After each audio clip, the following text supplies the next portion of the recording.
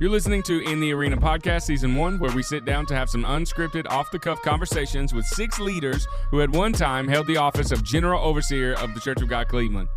I'm your producer, Brian Lindsay. Your host will be none other than my good friend, Buck Marshall. We hope you enjoyed this episode where we sit down with Dr. Lamar Vest.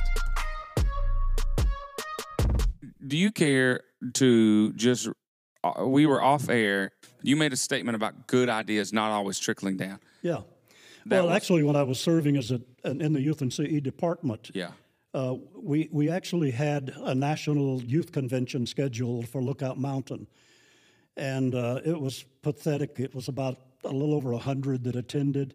And then there was a local church at North Cleveland, a church member. I remember her name. In fact, I preached her funeral, Barbara Teester. Took her sons and a group of teenagers to do a youth meeting. And they had more people than we had in the national meeting. Well, Tommy Madden was the director, the youth director of North Cleveland Youth Ministries. And he took it over and built it into what it is today. And so when we got ready to have another national youth convention, I said, no way. You know, there's a local church youth pastor who's doing more because he joined with several youth pastors in the area, and they sort of got their youth together. And so I said, okay, we're just going to give them the opportunity. We'll give them the umbrella. We'll help provide the finances. No need to recreate the There's wheel. no need to recreate what's going on and doing a better job. And it fit right into the philosophy that I've always worked by, is that good ideas don't always trickle down. Most good ideas bubble up. So good leadership is going to be paying attention to what's going on in that local level, because what's happening there is where you're going to get your greatest success if you involve the people who are on the front lines.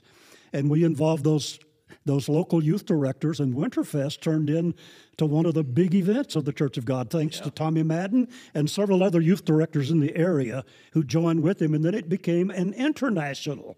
They're having international. Yeah, absolutely. So now, I mean, and look, it didn't come from up here. It came from down here. And so that was sort of the philosophy that I had adopted in leadership. And when we had the John Maxwell group to come in to evaluate our system, he basically said, you know, as long as you're working from this pyramid level, you know, you're up here and everybody else is down here. It's like, okay, the general overseer is up here and you've got executive committee, you've got department leaders, you've got state overseers, you've got district overseers, you've got pastors, you've got associate pastors, you've got youth pastors, music pastors, and down here, right on almost the bottom ring would be lay people, and right below them are sinners. So the people that we're actually trying to reach are on the bottom of this pyramid. Yeah. So Maxwell and his group, it was one of the persons who worked with him, said, okay, Lamar, what are you going to do? And I said, I'm going to do my very best to flip that pyramid upside down. Yeah. I don't feel good sitting up here on the top. I'd rather be down here receiving messages as to what God is saying to the people that I'm serving. And that sort of became the standard of leadership for me. And I wrote the book on charting the course, in which I turned the pyramid upside down. And you made the theme of one of the General Assembly's charting the course. I did. I mean, that was my theme. That was the theme that I chose for that General Assembly, charting the course. That we have got to choose which direction we're going to take to reach the majority of the people. And that's also when this concept of globalization, of not seeing us just as a missionary outreach, but seeing us as a part of a worldwide church. Yeah. And that also sort of revolutionized what's going on, I think, in the world missions, is that we've got members in the Church of God more outside of the United States than we do inside the United States. Well, we have jumped in with both feet at the beginning of this podcast. Folks, you better buckle up, because this is going to be probably unlike any of the other podcasts we do, because it is round 2. Yes, let's talk about that for a minute. Brian, why don't you tell the people what you did? Yeah. So upon recording, we met with podcast, Dr. Vest 2 weeks ago. Yeah. And at the end of the podcast, when we had things that could never quite be replicated, right. and went to finalize the audio on our setup. The file corrupted. Yes. And we lost all the audio and basically knew we had lost it within 3 minutes of being finished. Yes. And Dr. Vest was so gracious to give us some more time with him, and we were so thankful that he saw that as not the norm, but the abnormality. Yes. And can we circle back to who set it up and who's the one who hit render when it crashed? Like, who was that? Yeah. So that was not I think me, what Buck right? is. I think what Buck is he hasn't had a lot of people in his life that would take ownership of their mistakes, evidently, and so. So that was a mistake on me. I take ownership of that. Since it's all my equipment that we're using. Hey, listen, it was no big deal. I just don't want anybody to get the idea that you corrupted me. Okay? Right. Right. Please, no. If you find him corrupted, it was not us. Yeah. Someone else is responsible. If someone finds that corrupted Dr. Vest. So we have some redundancies today on our recording, and we're jumping in kind of right out of the gate. There's a lady named Cheryl Batchelder. She was the CEO of Popeyes for a while. When she takes over the company, one of the things she does, she talks about identifying the customer. As the CEO of the company, is the customer the person who comes in to buy chicken? Is the customer the employee? Is it the franchise owner? Is it the shareholder? For the general overseer, for the Church of God, like in our structure, who is our customer? Is it the pastor? Is it the state overseer? As a general overseer, who is that key person that if you identify and really hone in on, it changes everything? Yeah. Well, again, that was the whole idea of flipping the pyramid. Because, again, we always try to follow Scripture. That's always a good idea. Oh, yeah. And Scripture, Jesus tells us that we're to go into all of the world and preach the gospel to every creature. Yeah. So I start off with every creature. The sinner is sort of the top priority. We're to reach them. The second thing we're to do is to disciple the believer. And we've done a far better job at reaching the lost than we've ever done with discipling them. And so I felt like, okay, my first priority is to try to reach the sinner and disciple the believer. Okay, in order to do that, I've got several layers between me and them. So what I've got to do now is to spend time training these individuals, executive committee, department leaders, and state overseers and state youth and Christian education directors, to say that your primary idea is not to please us, but it's to please God and to reach these people. So how can we best help you? So it became sort of a twofold program, developing leaders to reach the sinner and to train and disciple people. And so that became the two-part. So what we did was focused on reaching the lost, discipling, but we also focused on developing leaders. So we brought in specialists, and we would have leadership teams with John Maxwell and other people who would come in to train our leaders. And all of these had an incredible feeling about your mission is to reach the lost and to disciple people. So if you take those two things out, you don't need a general overseer. You don't even need a pastor if you don't have people reaching sinners and discipling people. But this has been the problem for a long time. My introduction into you was through Jim Rigsby, who's married to Gail, formerly King, who is R. Edwin King's daughter. And I know that Edwin King did a report and said it, I think, at General Assembly. One of the things that he was looking at the church said, either he or the report said, I just know the quote, one of the things that was the problem with the church was we love crowds and we hate people. Yeah.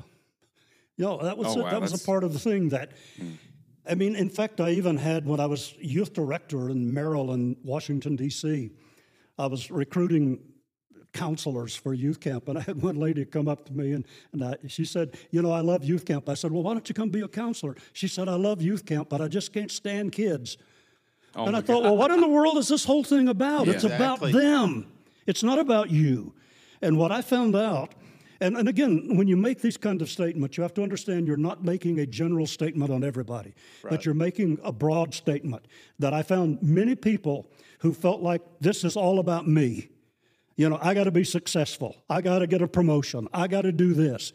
And I'm saying, no, it's not about us. It's about them. And so that was the whole idea of inverting the pyramid, charting the course. Let's do what Jesus called us to do. Man, that's good. Where do you think we lose that deep connection to that anthem? And again, this came out of some of the research, and I can quote this because it was an article in the Evangel, and the person who wrote the article was one of the persons who did an evaluation of the structure, and it was basically like, you guys are never going to really be totally successful as long as you keep looking at this thing of leadership by taking turns. And well, what do you mean by that? Well, every 2 years or every 4 years, somebody else comes in new, and we can't go off of what this guy said. We got to come up with our own theme, and we got to promote our own thing. And so you start moving up and down and in and out, and finally the people out there get a bit confused. And sometimes they just decide to start their own training programs and things of that nature if the church is not providing for them. Yeah. And I predicted this a long time ago. If we don't start preparing to train our ministers and to train the lay people, they're going to find ways out there to do it without us. And the point of it is that we are not just trying to build a large denomination. That's not our objective. Our objective is to serve the people God has put under our control. And, you know, again, this is not complicated stuff. How hard was it for you as general overseer to try to make these things happen in what was at the time a 4-year? I don't know. If you had asked me when I was going through it, I would probably say that it was sometimes tough. But as I think I shared with you before, experience is a hard teacher. Experience gives you the test before you get the experience. And so I had to take the test first. And later on, I found out that there were a lot of people who didn't agree with it. But the rank and file, and at that General Assembly, that was one of the greatest General Assemblies that I ever attended, because we had an open forum. Because the General Overseer had always been required to go to that podium with a straitjacket, with Robert's Rules of Order wrapping you up so that you can't talk or you can't give an opinion. And so I got up there when I presented this whole thing of charting the course, and I got up there and said, look, many of you are pastors or you're state overseers. And all I'm asking you to do is to give me the same privilege that you are given by your local church. If your local church doesn't ask you to give a vision, then you're not serving them well. So we're going to dispense. I am not going to call this session in order. I'm going to pretend I'm your pastor, and I'm going to tell you what the Lord has laid on my heart. And is this when you had like different ones like Mark Williams and Brian Cutshaw? Brian Cutshaw, several others. That got up and said different pieces of it. That got up and told different pieces, because again, you know, here's the thing also I learned about leadership. And I don't know where this is where you want to go or not, but leadership, so many leaders go into a meeting or to meet their council or to meet their people with the plan already wrapped up in their hip pocket. And they lay it out and say, this is where I want to go. And what I found out is if you've got intelligent people sitting around the table in that kind of a meeting, and you go in and say, look, really, guys, I really didn't need you for this. Here it is. I'm just laying this out, and I want you to buy into it. Their creativity is going to be turned into trying to pick holes in what you're doing, because they've got to show that they can make contribution. Yeah. And that's the only way they can. If you've already figured it out, then why do you need us? So that's exactly, I put that in practice. I went to these guys, met with them privately, met with them as a group, and met with them individually, and said, this is my burden. And here's a section of it that I believe God has led you to be a leader in. Would you be willing to take this and develop this and present it at the General Assembly? Well, I was converting the tape the other day, And I didn't get to hear all of them, but I was checking audio and making sure it was synced. And Cutshaw got up and he was saying the Church of God cares. The Church of God is, and he started going through all that. And I mean, it fired me up just in my editing bay. I just was like, wow. Yeah. It was amazing. So you had each of them. You took I didn't that present piece, it. I gave it to them. and then they went. I let them have my idea. Man, that's when I say I let them have my idea, I mean I let them have the goal, the purpose. Yes. But they developed it themselves. Right. So once again, this great idea didn't just trickle down. It bubbled up. Do you ever watch Star Trek? Do you like Star Trek at all? Yes. So you have Star Trek, the original series, and that's Captain Kirk, Spock, all those guys. And then later in the 80s, you had Star Trek, The Next Generation, and that captain was Picard. Now, I remember as a kid, I was watching the reruns of Star Trek all the time. My family loved it. And then we started watching what they call TNG, Next Generation, in the 80s, and we watched it as a family.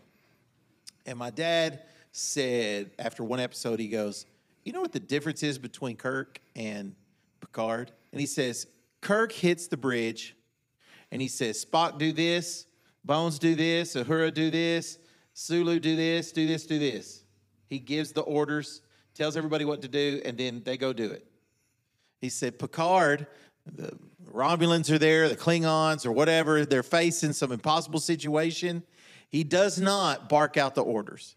He always says, options. He asks a question, one word, options, and then the first officer and the guy who's flying the ship and they all chime in, and then he will either go with one or take from all of them and come up with something even better if he had not had all of their expertise and wisdom and this 360 view. Well, I don't remember the second series. I only saw the first. Yeah. I actually felt like I got my ideas from Scripture. I felt like this was what Jesus did with his disciples. He had dialogue with them. Yeah. And, the point that I've found out in studying Scripture is that Jesus answered very few questions. He asked more questions than he answered. That's so good. And so he actually would lead in conversation like, who is my neighbor? Well, come on, what do you know about this? You've read the Scripture. What do you think about it? So you sort of pull the person out. And so if you don't let other people who are involved in the process feel like they are creative, their creativity will be turned against you. And that's such an astute observation. Yeah, creativity can quickly become like criticism. Yes. And the worst critics you can get are the best theorists and the best idea people. Yeah. Because they're going to try to come up with an opposite. And this idea of looking at the options, absolutely. When I presented this to those group of people, they came up with other options that were far better than what I did. Jesus actually never really spent his time giving answers. It was always, tell me what you think about this, and then he would respond in a way.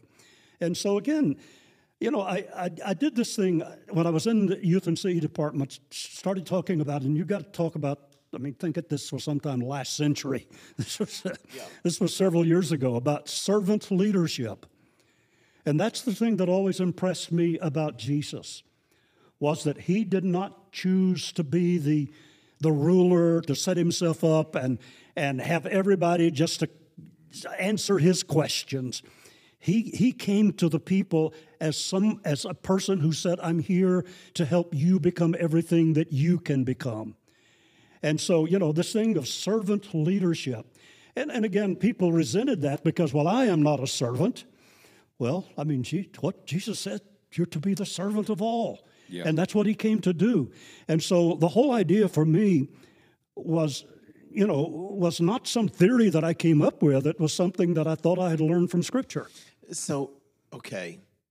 I think there are crisis moments when we can either do or we can teach. We can't do both.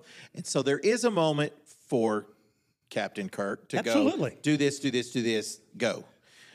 But how do we, I do like what you're saying, this more of allowing these smart, intelligent, creative people, anointed people to help you, but how to stand in their place and be able to bring to bear what they have, but how do you keep that from becoming consensus leadership? People might consider this to be consensus leadership. I'm not talking about consensus leadership. Remember, I said earlier, I want to let them have my idea.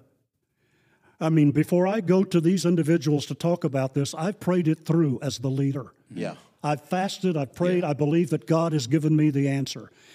Consensus leadership is not what I'm talking about. That's the weakest kind of leadership. Yes, it is. If you have to get everybody's opinion.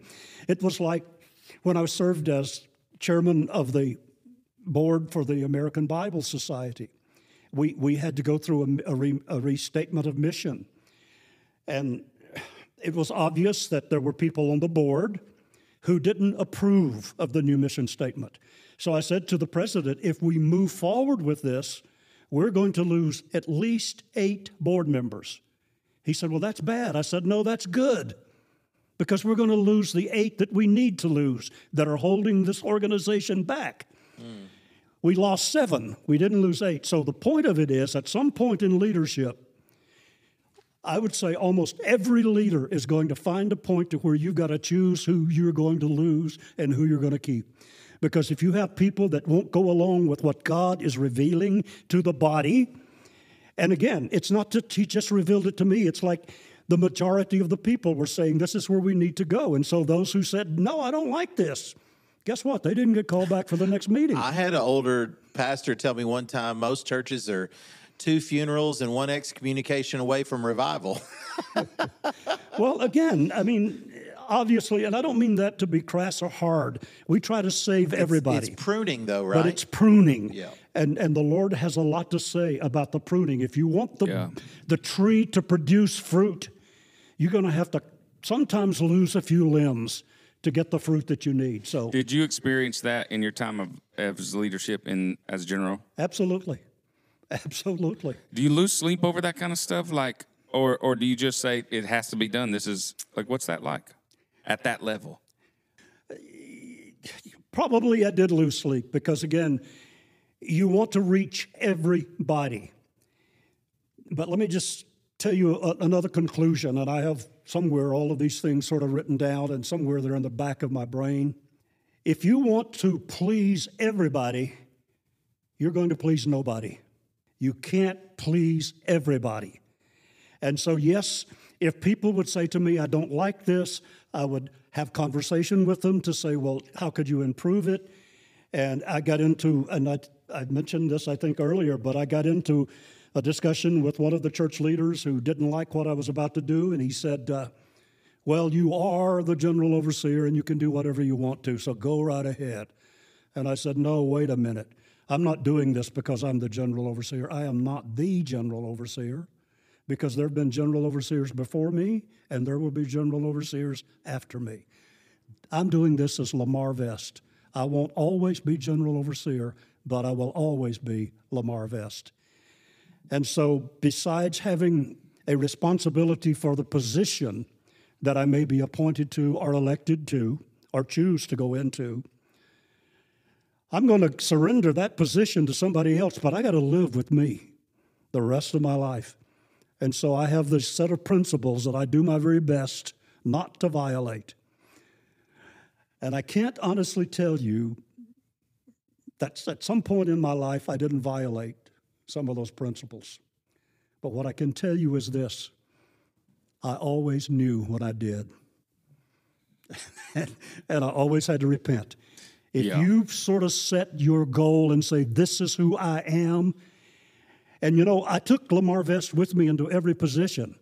And the people often ask me, well, how do you get so much passion about the Bible Society? How do you get so much passion about National Association of Evangelicals, about being general overseer, about doing this at the seminary or at Lee? How do you get the passion? How do I get the passion? I don't get the passion from the job. I take the passion with me. My passion is to be who I am and what God has called me to be. And if I can't be that, I'm going to take the next bus out of town. I asked you in our first interview, what are your hobbies? And do you remember your answer? Yes, I do remember. What'd you say? My hobby is having hobbies. Yes. Can I just tell you, I went home and told my wife this, and I said, here was his answer. My hobby is hobbies. I find something interesting, I do that thing until I master it, and then I move on to the next thing. And she said, oh my gosh, that's you. And I was like, I've never heard anybody say that before. But you will go from thing to thing because it presents a challenge or an interest, or you want to learn, or you want to conquer it, or whatever. And then you move on to the next challenge, right? And so I think that indicates there is a passionate, some people in the world, they may say it's competitive, and perhaps that's right, but I think it's more you're a passionate person, and so you get passionate about this and you really enjoyed that, but that season's over. Now what's next? And that seems to pervade it even into your ministry. Yeah, I went home after that conversation and told my wife what I said, and she said, that's you. That's exactly right. But again, I don't know why that came to my mind, but I do know why it came to my mind, because I was talking with her a few days before, and she had seen a shelf that I had built to hang in my study. And so I said, well, that was one of my hobbies. I used to do woodwork, but my father cut his finger off, and I decided to move to something else. So, I moved to one hobby to another. But I don't think that, it's challenge, and I don't see the competitiveness of that. I think the curiosity for me. I mean, every test I've ever taken sort of says you're a very curious person. You got to find out. You got to know what's out there. You got to see. People are saying this can't be done. And when I went to Lee College at the time as president, we had a situation that was not working with our enrollment. And the person in charge of enrollment, who was a good friend of mine, came to me and he said, Lamar, look, I know what you're trying to do. I said, look, I want you to answer every inquiry within 24 hours. And he said, we can't do that. It's just too much. Okay, let me get this straight. Are you telling me it can't be done or you can't do it? Yeah. He said, I'm telling you it can't be done. I said, okay, here's what you do. Any letter that lays on your desk over 24 hours, put it on my desk. I'd go in late at night and answer every one of those letters, lay them on his desk when he came in the next morning. He walked into my office and said, you know what? I think this can be done. So a little show and tell along the way doesn't hurt. That's amazing. Okay, so No. So we are really just, it's like time travel. We're going in and out. So there came a time when you were going to be appointed as the president of Lee College. Okay. And now I have heard the story from him. He said it in a chapel. From him who? Dr. Paul Conn, who said that he wanted to be, I think it was 84? 84. 84 is when you became president? Yes. Okay. He wanted to be president of Lee, according to him. He said, and I mean, he said it in a very humorous way. He was like, I wanted to be president, and they wouldn't let me be president. And they instead appointed you. Now, at that time, you were doing what? What were you doing? I was general director of youth and CE. Okay, so you're over the youth department for the Church of God, and I don't know that that's the obvious choice to become the president of Lee College. Not the obvious choice. And so he wanted it really bad. He was burning for it, and then they wouldn't let him do it. They appointed you. And he said that he was so grateful for your tenure as president because he learned so much watching you and being with you that it prepared him to become president after your time was up. Can you talk about that? Have you heard him say that? Oh, yeah, I've heard him say that, and we talked about it earlier on because he's the one that I had talked to about him being the president, and to tell you the honest truth, if I had been on the board of trustees, I would have voted for Paul Conn. I thought he should have been president. And that's why I recommended him as president when I was elected to the executive committee, because I felt like, when I first went there and Paul and I had these conversations, I said, Paul, people are going to know that you wanted the job, and actually most of the members, I would say, of the board really wanted him. And the fact is, I would have voted for him if I'd been on the board. And I said, but it's not going to work out that way, so let's kind of work together on this. And so I asked him to be my vice president, and there's a whole story behind that. Yeah, I want to hear that story. Well, so you get on campus and you go to his office. Yeah, but I just go to his office and I walk straight in. I don't talk to the secretary. And when I walked in, opened his door, he said, what are you doing here? I said, I'm the new president. Haven't you heard? He said, yes, but this is holy ground. This is the faculty territory. My father, when he was president, didn't even come over here. And I said, well, I'm here to make an offer to you. I want you to be executive vice president, or I think you need to sort of take one of these other positions that you've been. He'd been offered several positions at several places, so he didn't need a job.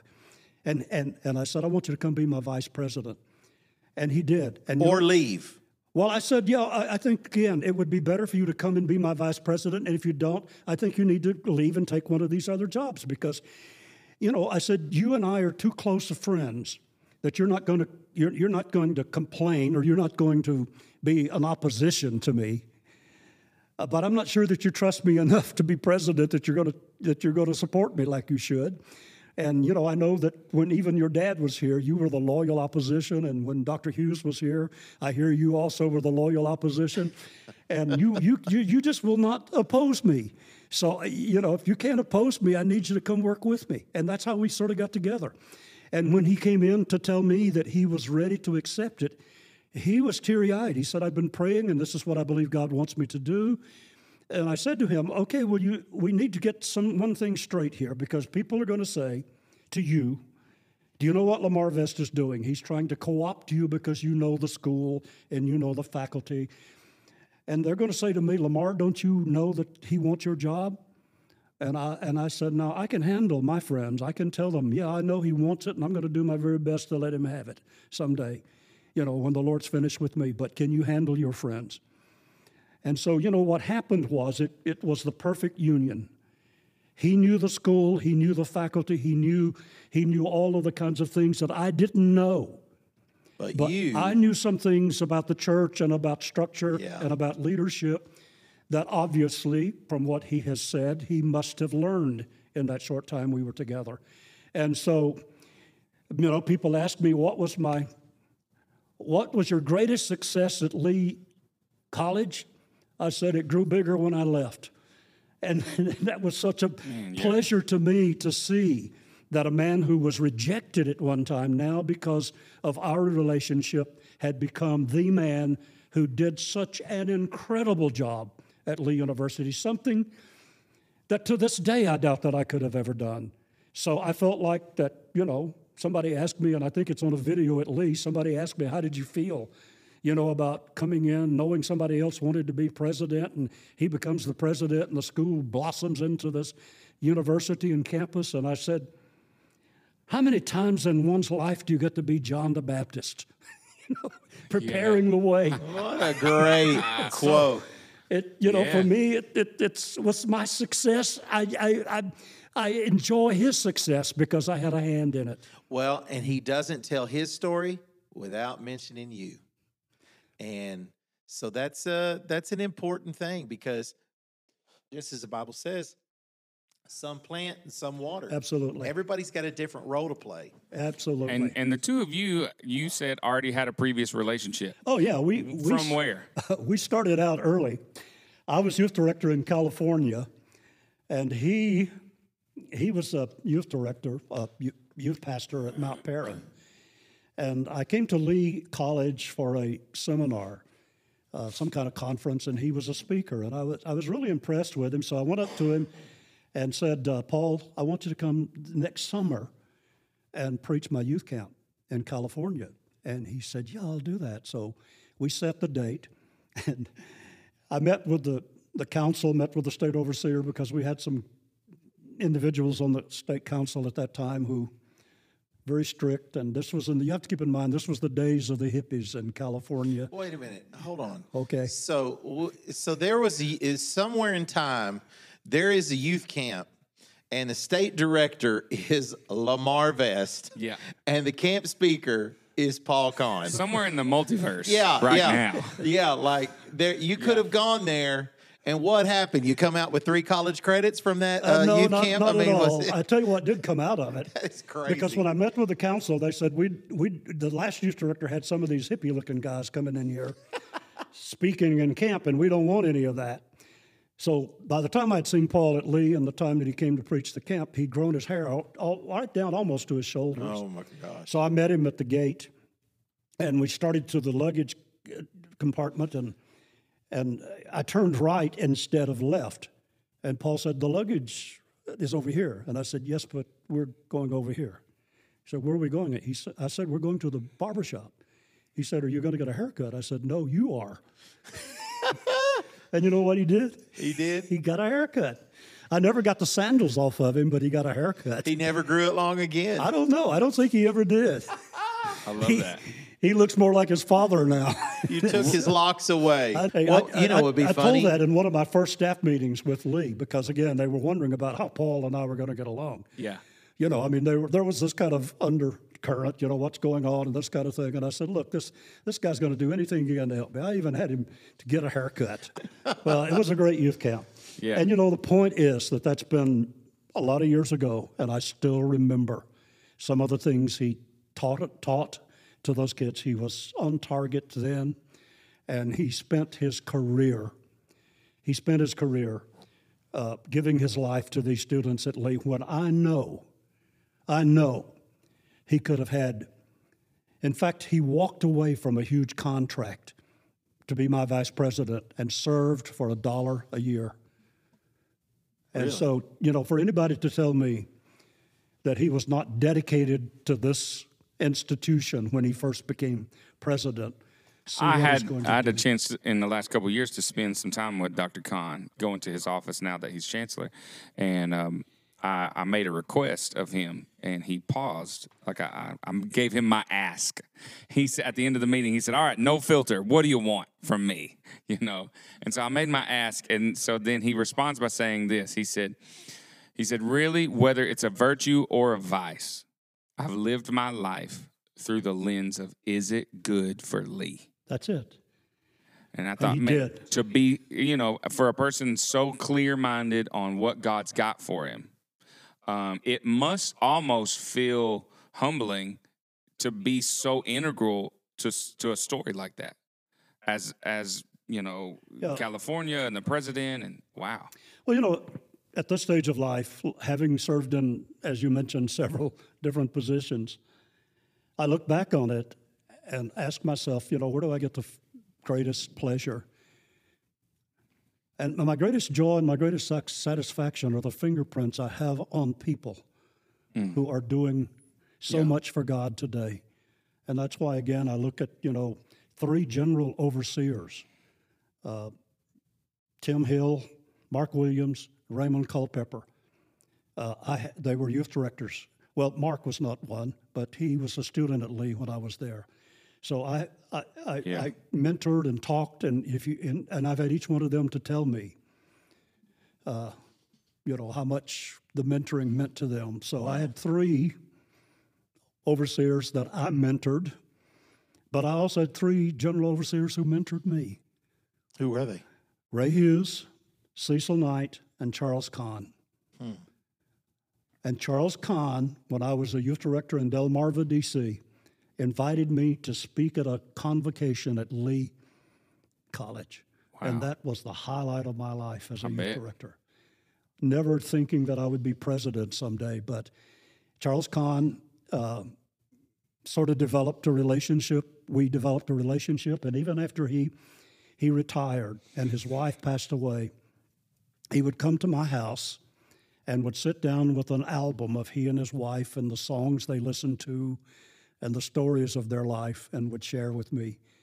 And just to have those guys to pour into my life, I think gave me the responsibility to say that I have to pour myself into the life of other people who will come after me. And that's where I get the big joy. Tell us about growing up. So you were in South Carolina. and about 14 years old, you were called to preach. Did you come from a ministry family? Well, I had a couple of great uncles who were Church of God preachers, and my grandfather was a pioneer Church of God preacher, so they were my heroes. And my parents tell me that from the time that I was 4 or 5 years old, when people would ask me, what do you want to be when you grow up? I would say I want to be a preacher like my papa. And so I grew up, my father was a clerk of the church. He was clerk for 30 years, a great layperson, a preacher's friend, and very devoted. And my mother, of course, a preacher's daughter. So I grew up in church and actually preached my first sermon when I was 14 years of age. Got my credentials when I turned 15. Wow. Yeah. And it was the Church of God. It was the Church of God, of course, yes. Yeah.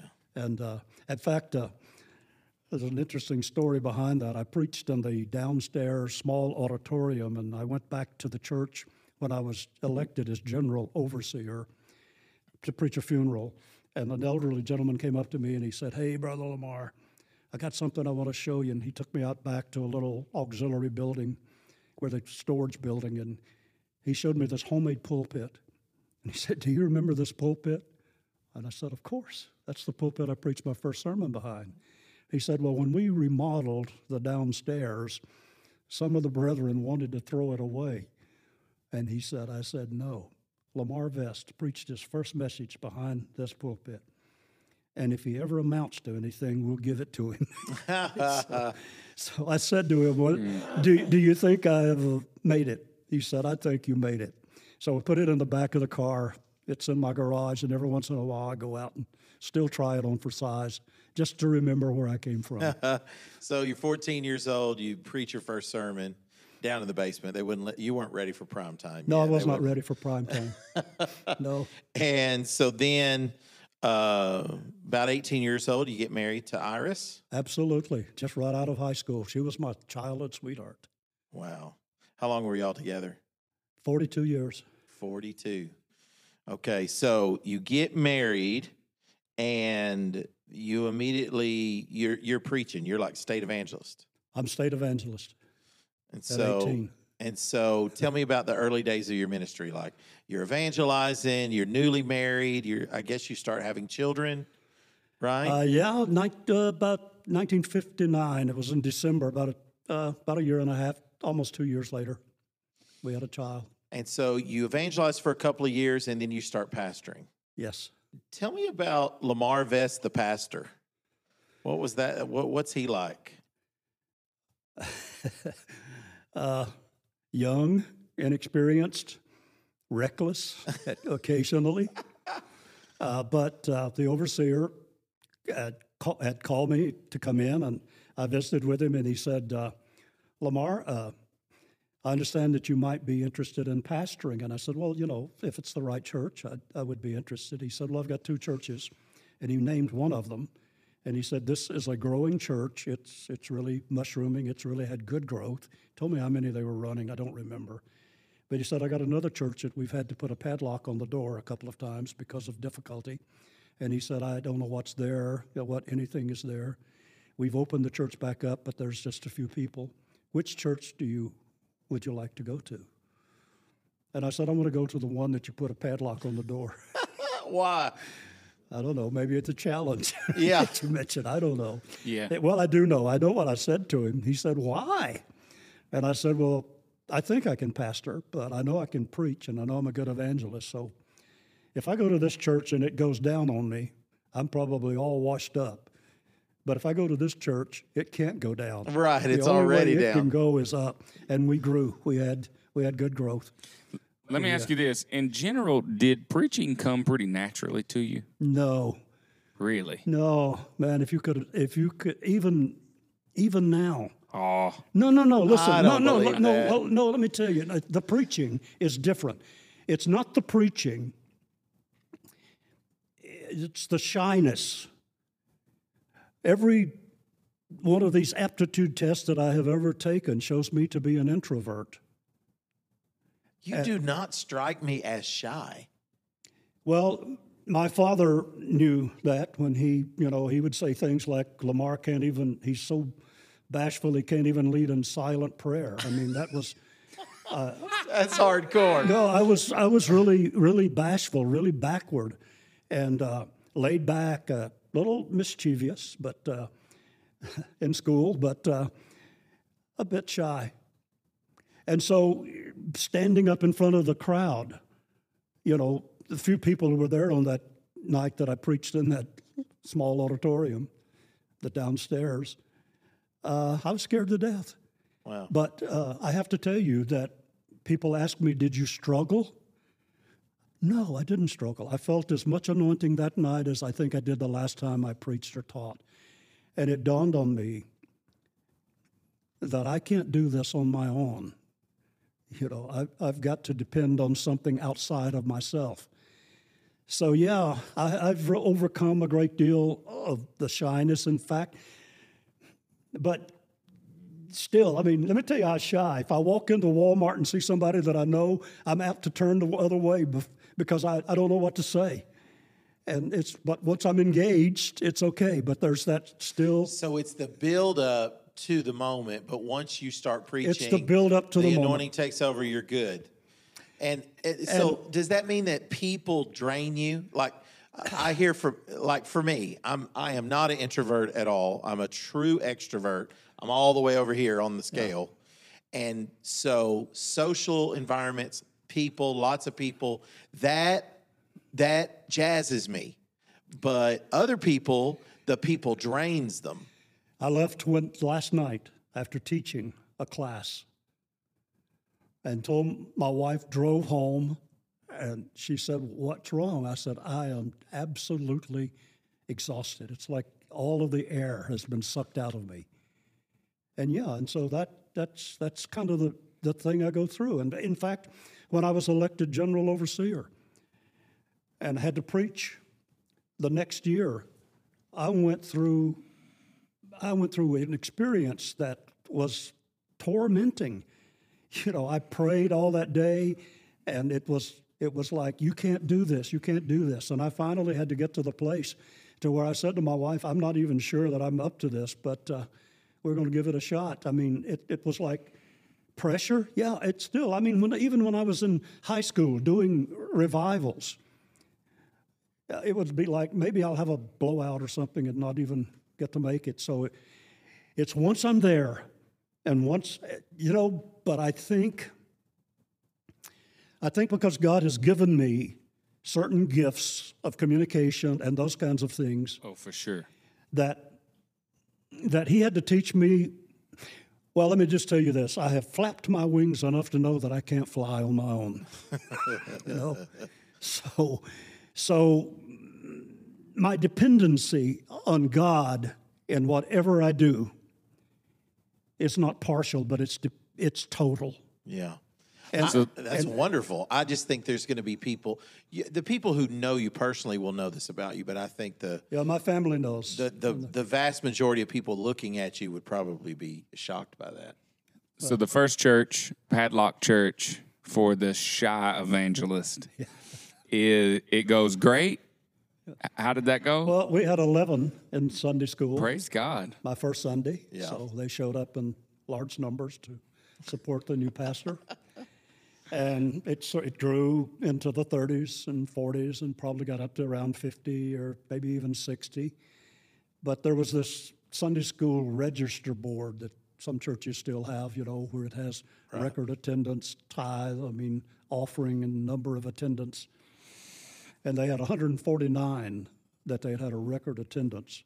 Brother Busby was the Sunday school superintendent, and so I went to him and said, Brother Busby, the letters, I think you told me this, they were yellow. Yeah, the 149, the record attendance were yellow. The rest of them were new white letters. And I said, that's really distracting. Can we get that off the board? He said, yes. I said, well, how can we do it? Break the record.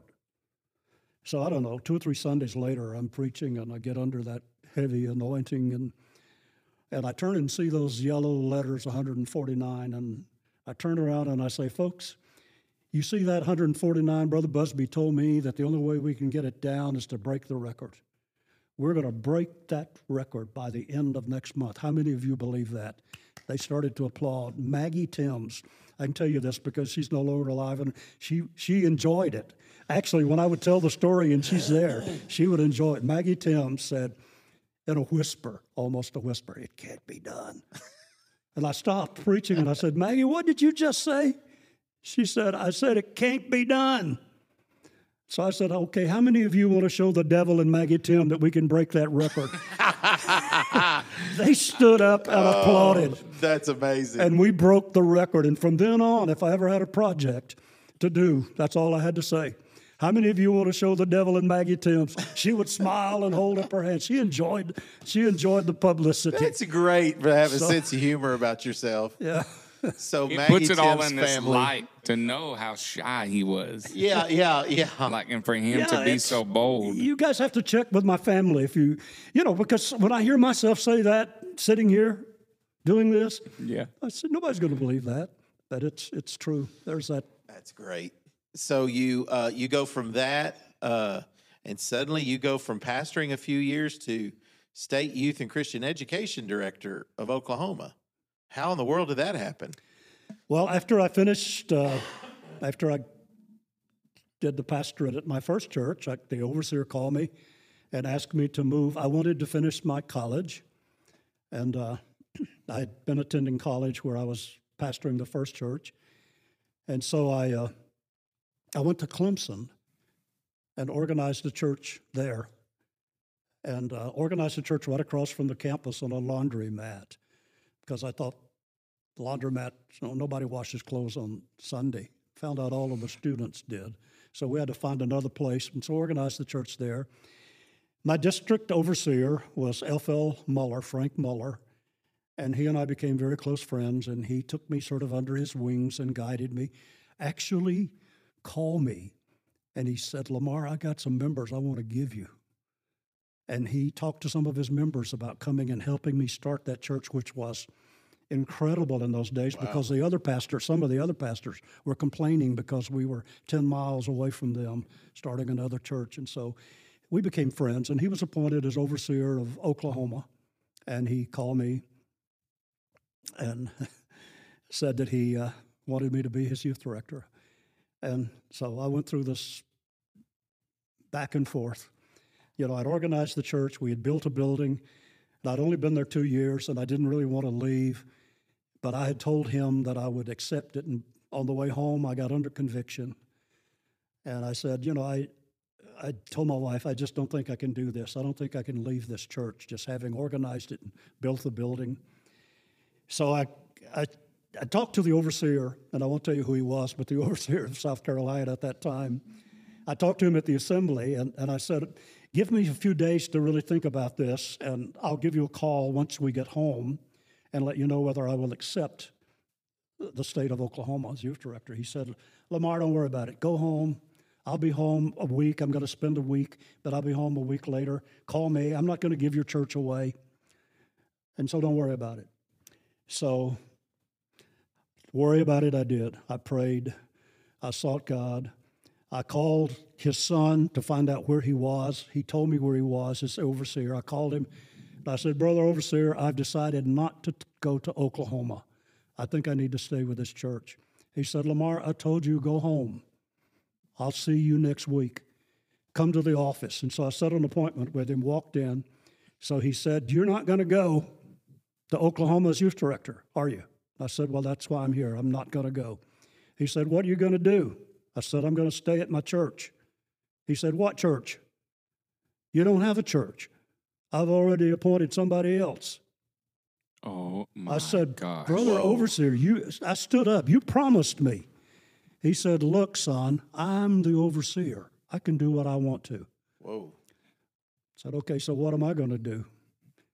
He said, "You're going to go to Oklahoma and make the best youth director they've ever had." I love the pointing. Yeah. I love that. Man, and I was about to say, oh, wow, this is the most gentle transfer from pastoring to state work that we've heard from all the overseers. Nope. But that's not true. No. When I was elected to a higher office and this overseer was appointed to another state, I'm the representative of the General Church at that camp meeting, and I tell the story. and I turned around to the overseer and I said, it's the greatest thing that any overseer has ever done for me. And I said, I don't know whether he meant to get rid of me or whether he thought I could be the best youth director. And he shook his head and said, you'll never know. Cutthroat to the end. And you can't tell us who that was, huh? I think he already did on the recording. Yeah, I'll tell you. I don't need to tell you. I don't want to get into name calling. Oh, that's funny, though. That's cool. Yeah. That's a great story. Well, again, he's passed on. Yeah. And I think he meant it for my good. I have now, I didn't like it to begin with. I tell you, I fumed. But you don't want to change it in your story, right? This is the point. People say if you could go back and change things in your life, and I'm always saying, you know what? I kind of like the way I've turned out, so I don't think I want to go back and change anything. Right, because you pull at that thread, you pull out might that not thread, be Lamar you might Vest unravel anymore. The whole uniform. And it was D.A. Biggs. You guys know D.A. Biggs? I know that name. He was a tough, rough, but he was a gentle giant. Yeah. And he did great favors for me. But I love him saying, "You'll never know." That sounds like my kind of guy. Yeah. In my heart, I want to grow up and be a Dr. Lamar Vest. In reality, I'm probably a D.A. Biggs. Yeah, that's the truth. Me too. Oh, man, that's You'll great. Never know. And that is where we're going to push pause until part 2 with Dr. Vest. Thank you so much for listening to In the Arena podcast. It's not the critic who counts.